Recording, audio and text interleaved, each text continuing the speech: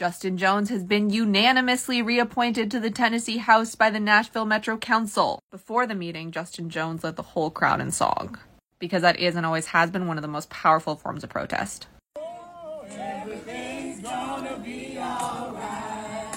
Be alright. Be alright. Be alright. Yes. I got a feeling. Everything. Oh, we got that one. Be alright. Yes. I got a feeling. Everything's gonna be alright. Be alright. Be alright.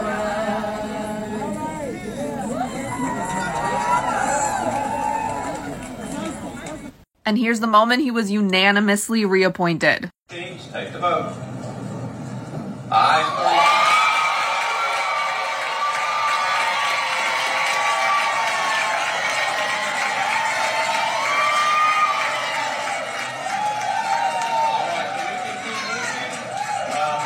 Justin Jones has been elected as the interim successor for the vacant seat.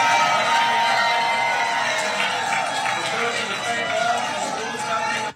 I'm sure that Sexton is still going to try and find a way to stop it, but unanimous is because of us. Every call you made, every email you sent, this is the power of the people. This is the power of democracy. We did this.